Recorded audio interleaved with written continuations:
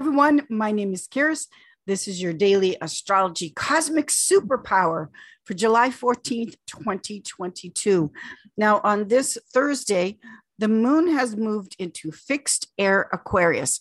We are still in full moon energy, even though the full moon has changed signs.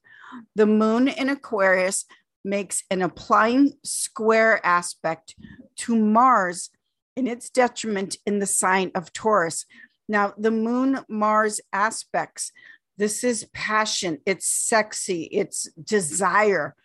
But if you try to push too quickly, too much, too soon, with the moon making a square to Mars in its detriment, then that could make the relationship have some trouble there if the other person feels like you're moving too fast, like you're pushing too hard.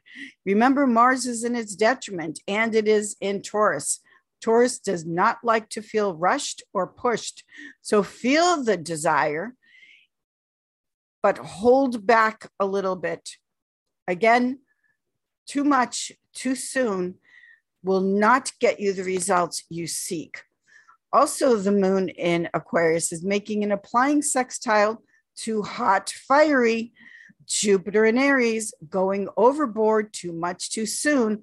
So although these energies and cosmic superpowers are like smoldering desire, smoldering embers of the flame of wanting and desiring, the cosmic superpower is actually saying, yes, of course, feel the passion and the desire.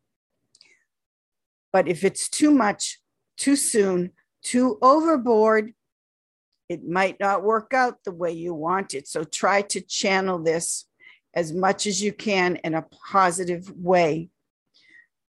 This is your cosmic superpower for Thursday, July 14th. Also, please remember to check out my weekly Voice of Astrology podcast, where I connect the stars, the planets, the energies for our full week ahead as we explore and journey through the cosmos. This is hot passion, I have to say, for Thursday, Jupiter's day, but it's almost too much for the other person. Thank you, everyone. I will see you all in the stars. Thank you.